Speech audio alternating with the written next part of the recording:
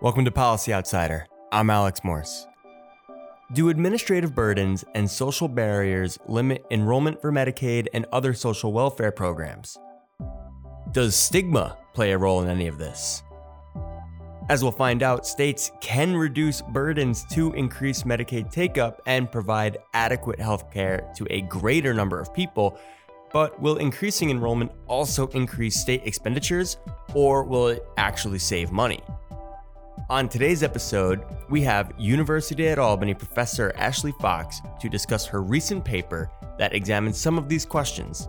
We will highlight how some states are addressing Medicaid enrollment policies and discuss what implications administrative easing can have for both the individual and for the government. Coming up next.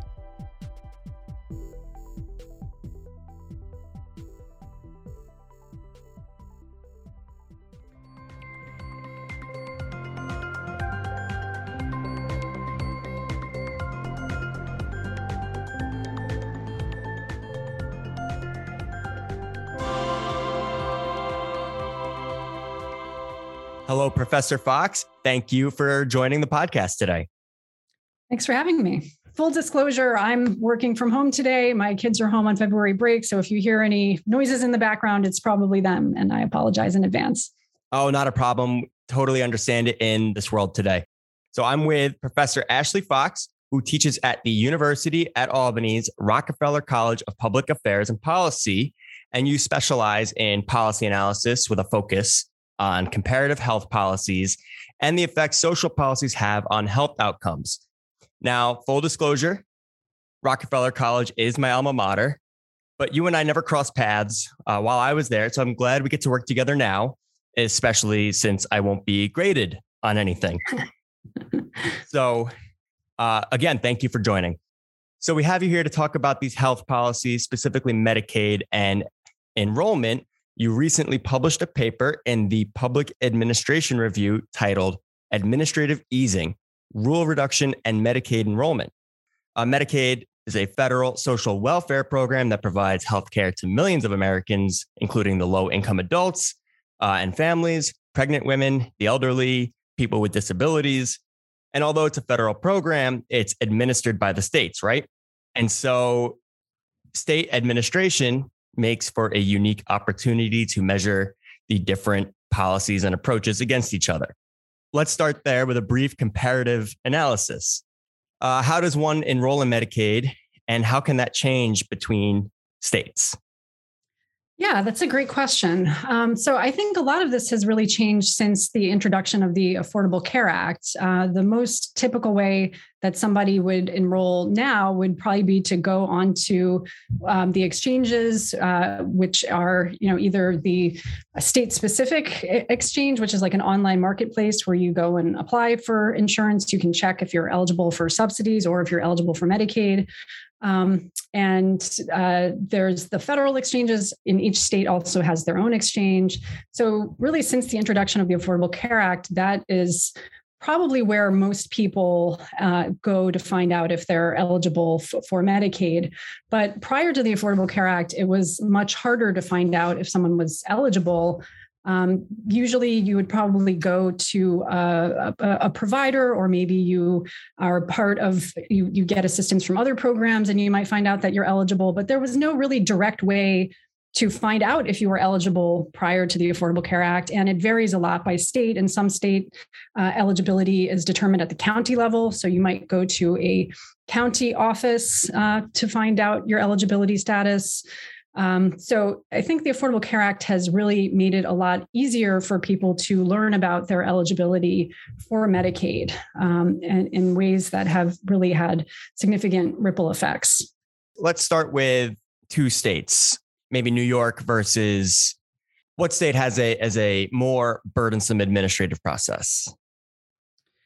Yeah. So, again, I think since the Affordable Care Act, states have really equalized in that sense. But, surprisingly, New York is one of these states that tends to administer public assistance at the county level. So actually, New York probably was a little bit more complicated in some ways than other states that where eligibility is not necessarily determined at a county level, or where you don't have a county office that you would have to interact with.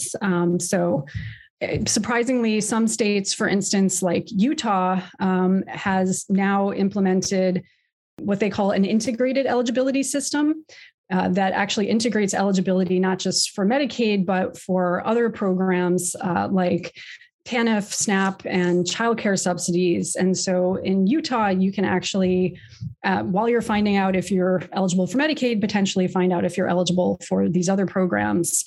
Now, that's since the Affordable Care Act. I'm not sure exactly what they did before the Affordable Care Act, but New York actually doesn't have an integrated eligibility system. And part of that is because the eligibility rules are just so different in New York for each of these programs that I know that there have been some efforts to try to integrate eligibility, but it's been looked at and sort of determined that it's too hard to integrate the eligibility across these different programs because they have such different rules. So yeah, let's focus on that eligibility component. It varies greatly between different states. So these are political choices and administrative choices. Why do states have different eligibility standards? Yeah, I mean, that's a great question. I mean, it may be better left to the people that actually craft the policies to really, answer why that is. But I think there's an increasing recognition of the ways that administrative burdens do reduce uptake in program participation. And so states are increasingly moving in the direction of trying to simplify their enrollment processes. And some of it really dates back historically to welfare reform, honestly, in 1996. So previously under the AFDC program, which was Aid for Families with Dependent Children, eligibility for different programs was more integrated. So if you were eligible for AFDC, you were often eligible for food assistance and for Medicaid. Then with welfare reform, the rules became so different that different states went in very different directions in terms of how people would get enrolled with different programs, which greatly increased the amount of administrative burdens to signing up for them. But I think now states are starting to recognize the problems that that's caused and how that's affecting people's uptake of the programs, and are moving in the direction of trying to simplify rules, at least for Medicaid and perhaps for SNAP as well. With regard to welfare reform, you said it was 1996. I guess that provides a unique opportunity to see what changes states made and how that had an effect on health outcomes. And so we're talking about the administrative burdens being increased in those 90s years. How has that had an effect on Medicaid enrollment specifically? What is the gap between those who are legally entitled to benefits versus who are actually receiving those benefits?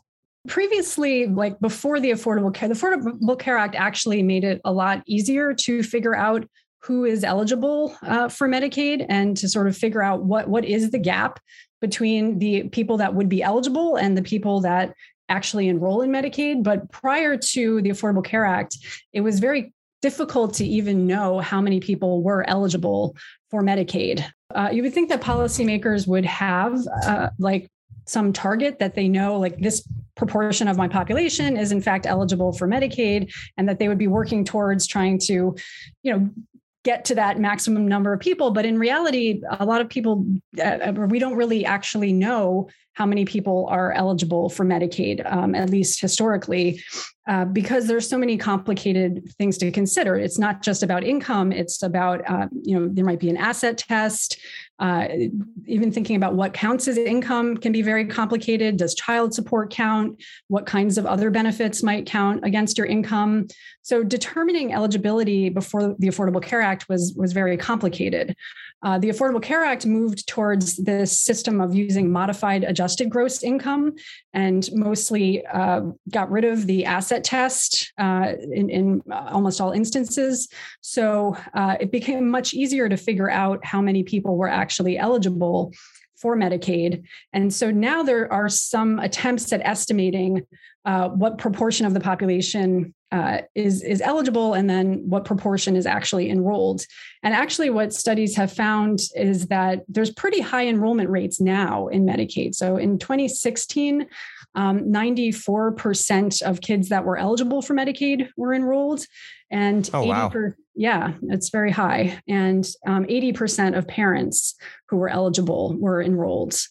Now, is that uniform? I'm sorry. Is that uniform across states, or are some states driving those higher figures?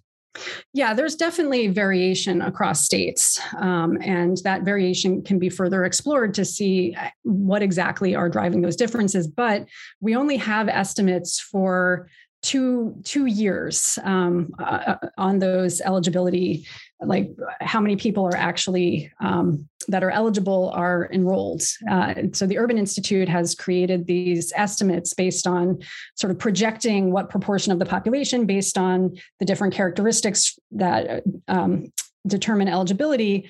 What proportion actually is on the program who are eligible. But that's only been done for 2 years currently. So it's difficult to do really advanced studies that can really determine what the factors are that vary across states that determine that. Yeah, so it's too early to draw any conclusions about these policies. Any really solid conclusions, I would say, yes. Okay. So changing gears just a little bit, why is Medicaid take-up so important? Why do we want to reduce administrative burden?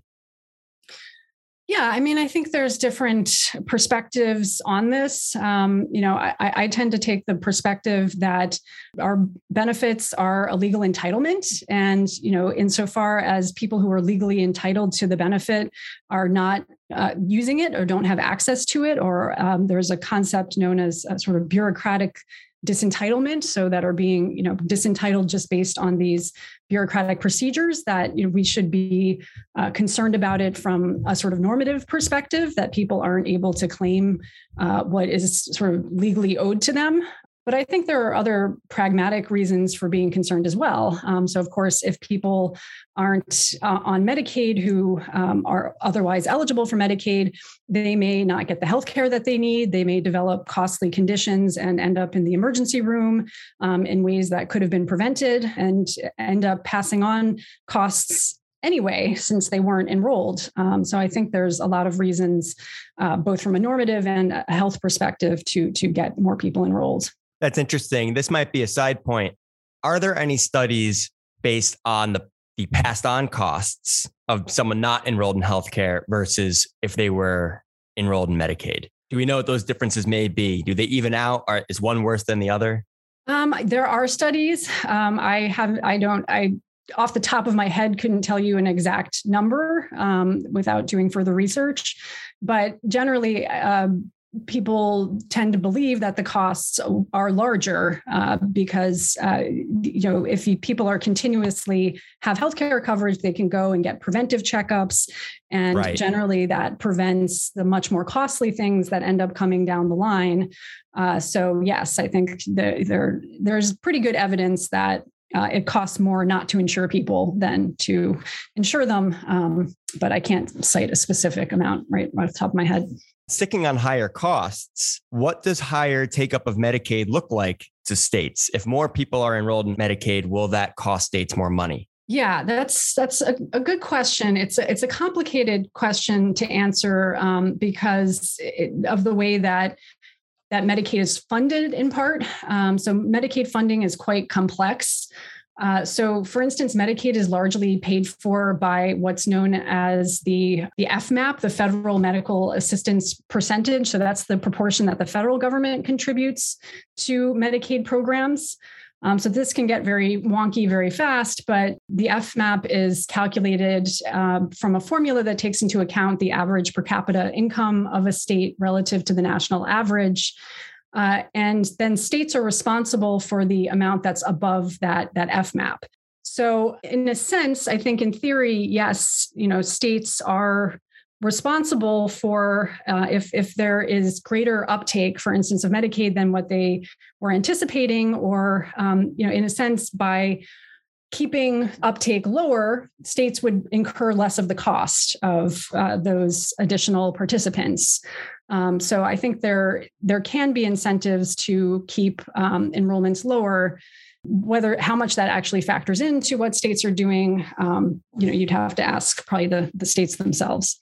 And so switching from the fiscal cost to the social cost, what are the ramifications of administrative burden on the individual? How are we defining administrative burden here? What does that mean for the person's self-worth, their social efficacy? How does that play out in real life? Yeah, so scholars of administrative burden talk about largely sort of three types of costs.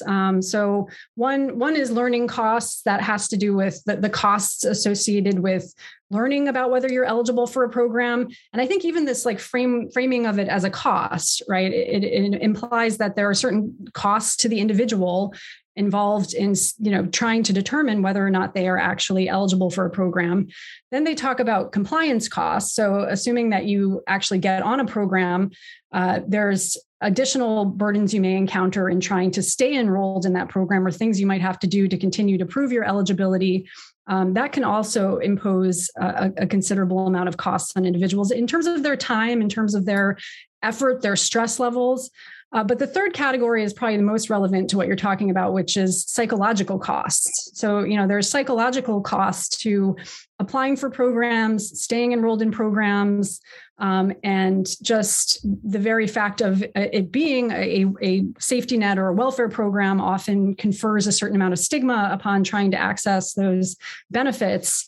But the process can be more or less stigmatizing depending on how the rules are actually structured. And so I think another element of the Affordable Care Act and being able to apply online and on the exchanges that has helped reduce some of that psychological burden is the ability to just sort of go online and check your status and not have to necessarily go to a welfare office or, have it be, in fact, a lot of people going on the exchanges, they may not even know that they're looking to see if they're eligible for Medicaid. They're just checking if they're eligible for a subsidy, perhaps, or what health insurance plan they might be eligible for. And then they can find out that they're eligible for Medicaid.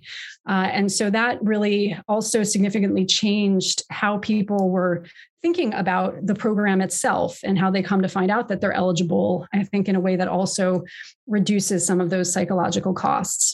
Yeah, I remember learning in grad school that some benefits for social welfare programs are made purposefully burdensome or purposely undesirable. So, for example, for food assistance, you'd have a small office with a line outside the door, and it would take you an hour or maybe longer to receive food or benefits. And so it was a political decision, or maybe an administrative decision, to make these programs appear as undesirable. You used the word stigma earlier, but we were talking about how we want to reduce psychological burden in that sense.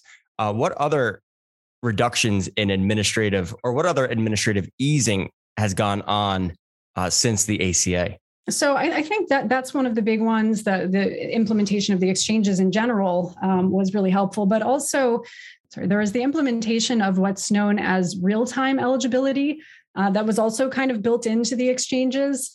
And what this allowed people to do was to, first of all, use self-attestation of income, meaning that you basically just self-report what your income is.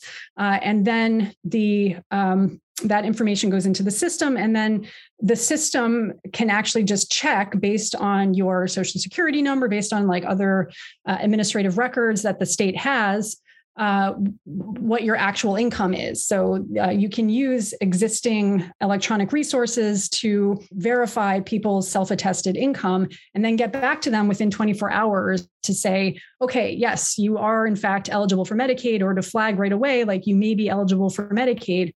And so that really helped to engage people and let them know quickly that they could sign up for Medicaid.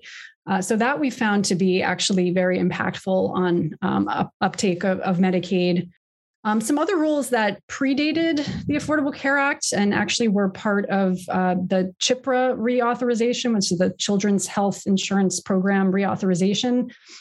were some different measures that states had implemented with the explicit aim of really making it easier to find out that you're eligible. So one of those was presumptive eligibility, which authorizes qualified entities. So things like healthcare providers, community-based organizations, schools. It enables them to screen for Medicaid and CHIP eligibility and then immediately enroll people who appear to be eligible. And so then that information goes to whoever is handling Medicaid in the state, and they can determine whether or not that person really is eligible, but at least they've been flagged as somebody who's potentially eligible and automatically enrolled. And similarly, express lane eligibility enables states to use data on program eligibility from other public benefit programs to determine whether or not children are eligible for Medicaid and CHIP. And often when it's determined that a child's eligible, that also can then sort of signal that adults might be eligible as well. So there's also this kind of welcome mat effect that people have found, that if you find out that your child's eligible, you might look into whether you're eligible, or it can be determined if you in fact are eligible. So I think, what these have in common is really that they're putting the onus more on the state to verify whether or not somebody is ineligible, as opposed to putting the onus on the individual to seek out and prove that they in fact are eligible. So it's sort of a, innocent until proven guilty standard. Sure. Now, the Medicaid expansion was a federal rule that was part of the Affordable Care Act, but some of these initiatives done by states to increase Medicaid have been voluntary, right? Some are voluntary, but there were quite a few that were mandated by the Affordable Care Act. But yeah, so in terms of some of the more impactful ones that we found, real-time eligibility, not all states adopted that. And some states have done a better job implementing real-time eligibility than other states. And some of the use of presumptive eligibility and express lane eligibility still varies by states. And some of the different ways that people can renew their coverage continues to vary by states, and that can also be very impactful. So how frequently you have to renew coverage, what that process looks like, that can also promote what people refer to as churn in the program. So people kind of cycling on and off the program. Are there any other types of initiatives states can employ to increase enrollment? Something that you found through your research that's been the most successful model that hasn't been done by a majority of states? I mean, I definitely think that the real-time eligibility is a very promising way that states can, for the states that have not yet implemented real-time eligibility or are not maybe using it to its full capacity. That was one of the ones that we found was the most impactful on uptake. And also, I would say there's been some other research that's looked at things like making the application available on a smartphone as opposed to just on a web page. So making it, like an app sort of that people can use so you can save the information. We didn't actually find in our study that made a huge impact, but other studies that have done more like case studies of different states that have implemented these approaches find that at minimum, people really like to apply that way. So most people are not applying on a laptop. They're applying on a smartphone. Of course, this varies by different groups of people. So younger people tend to be more comfortable with applying online, more comfortable with using their phones to apply for things. Older adults tend to still like to be able to go to an office to apply. So I think that's another lesson, is that having more different ways for people to apply is what's really important, and not necessarily, entirely moving away from any kind of ability to apply in person or apply on the phone and only going to online, because that could also burden different types of groups who maybe aren't as good at technology or could benefit from more of that face-to-face interaction.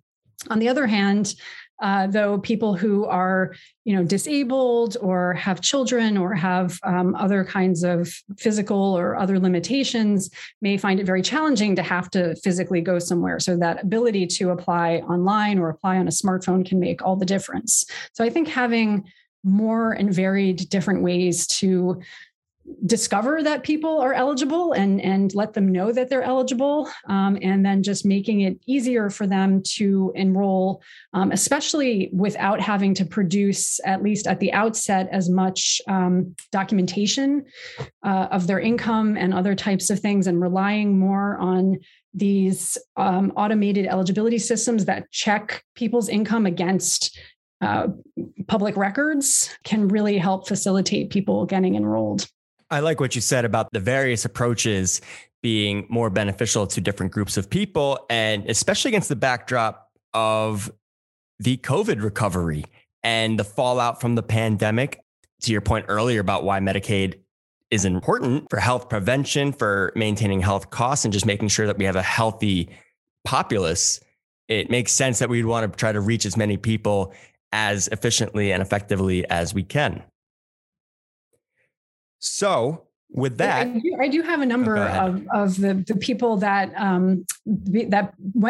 came onto Medicaid during the pandemic. So well, as of July of 2021, 83 million people were enrolled in Medicaid, and that's an increase of 8 million from before the pandemic. Wow. So there was a big increase of people taking up Medicaid during the pandemic. And I think, I don't know, but I suspect that number would have been smaller if the ACA hadn't made it easier to check and find out if you're eligible. What I also find interesting is that these lessons don't have to be strictly limited to Medicaid. They can be applied across different social welfare programs. So what other programs exist that can take a page out of these administrative easings? Yeah, so I think other programs are also taking various initiatives to try to make it easier for people to enroll. SNAP in particular has been moving in the direction of administrative easing. Supplemental Nutrition Assistance Program. Sorry, so many acronyms. Yes, so Alphabet soup. Right. SNAP is the Supplemental Nutrition Assistance Program. So it's basically food assistance. And in some ways, it has easier eligibility rules, I guess. It's easier to know whether you're eligible. It's just a flat 130% of the federal poverty level for everybody. But there are different things that states do that make it easier or harder to, beyond income, to really determine whether or not you're eligible. So states have been moving in the direction of removing asset tests, for instance, so that you don't have to prove that you don't have a certain amount of assets anymore in a number of states. Some states used to do fingerprinting, for instance, and that has been removed in many states to make it less stigmatizing. And in fact, SNAP itself used to be referred to as food stamps, and people would have to physically go in and they would have these physical stamps that they would use to pay for food, which was also very stigmatizing and imposed a lot of psychological burden on people. And so increasingly, states have moved towards using EBT cards, electronic benefit transfer cards, which basically look like a credit card. So when people go up and pay, it's not like obvious that they're using food assistance money to pay for their food. So I think SNAP is also moving in the direction of reducing some of the burdens associated with signing up, and also some of the psychological burdens associated with the program. During the pandemic, I think there was a lot of policy learning as well from these experiences in terms of, for instance, the way that the stimulus checks were delivered to people. So I think there was a recognition that if we need to have people apply to, and say, hey, we need money, that would be such a costly endeavor on so many fronts. So instead, what the government did was they just looked at people's tax returns and determined based on that whether they met the very basic income threshold that was determined. And then they automatically deposited the stimulus checks into people's accounts for people who they had an account on record. For people who don't have an account on record, there was some additional delays involved because they had to actually track people down, mail a check to their address. But I think that's an example of how we can use a lot of the electronic systems that we have and the information that we have to simplify these procedures and make sure that people are really getting benefits in a timely manner. It'll be interesting to see what research comes out of this. I'm sure that there's teams of researchers across the country measuring the different outcomes, health outcomes, or social welfare programs based on these changes in rules. Now, what about what opponents might say? They might say that there's fraud engaged in these social welfare programs. That's often what you might hear from punditry or from others. And so what are the current levels of fraud in Medicaid or SNAP or other programs? And what is the risk that we might increase the levels of fraud?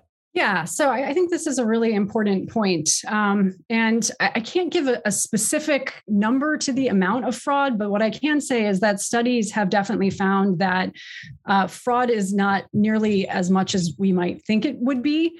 It's a very small percentage of cases, but that in the effort to detect and deter fraud, that states have enacted a lot of policies that have also really discouraged people who are otherwise eligible from signing up. So the way that I talk about this in my paper is I talk about this in terms of what we often refer to as type 1 error and type 2 error. So type 1 error in this instance would be accidentally giving benefits to people who are in fact not eligible for the program. So that would be fraud. So like type 1 error is basically fraud. Whereas type 2 error is tacitly denying eligible participants who are either unable or unwilling to submit the amount of paperwork that they would need to prove their eligibility. So in our effort to deter this type 1 error, this fraud, we've actually incurred a lot more type 2 errors, so missing people who would otherwise be eligible because we've made the rules so complicated and so difficult. So I think there is a trade-off between those two that policymakers need to be conscious of.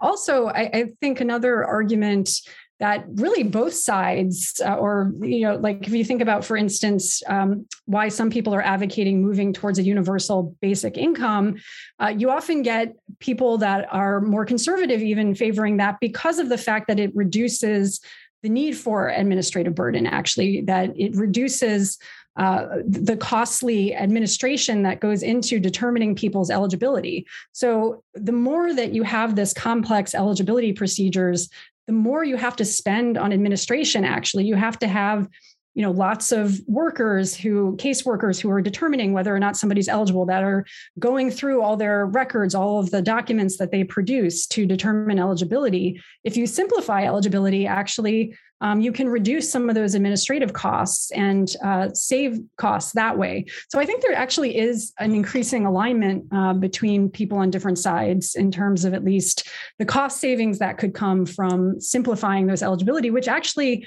the savings from that might be greater than whatever you're losing out to in terms of fraud.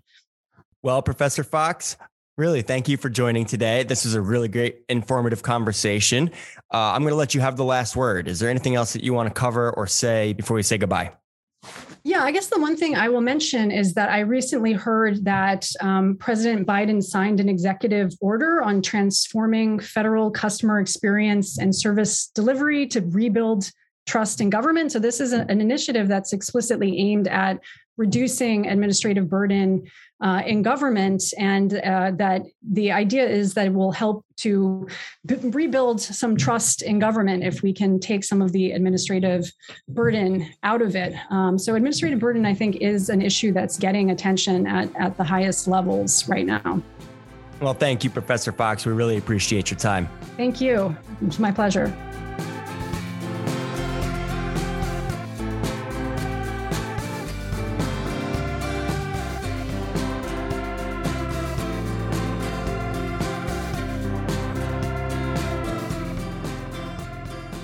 Thanks again to our guest, Professor Ashley Fox, who teaches at the University at Albany's Rockefeller College of Public Affairs and Policy.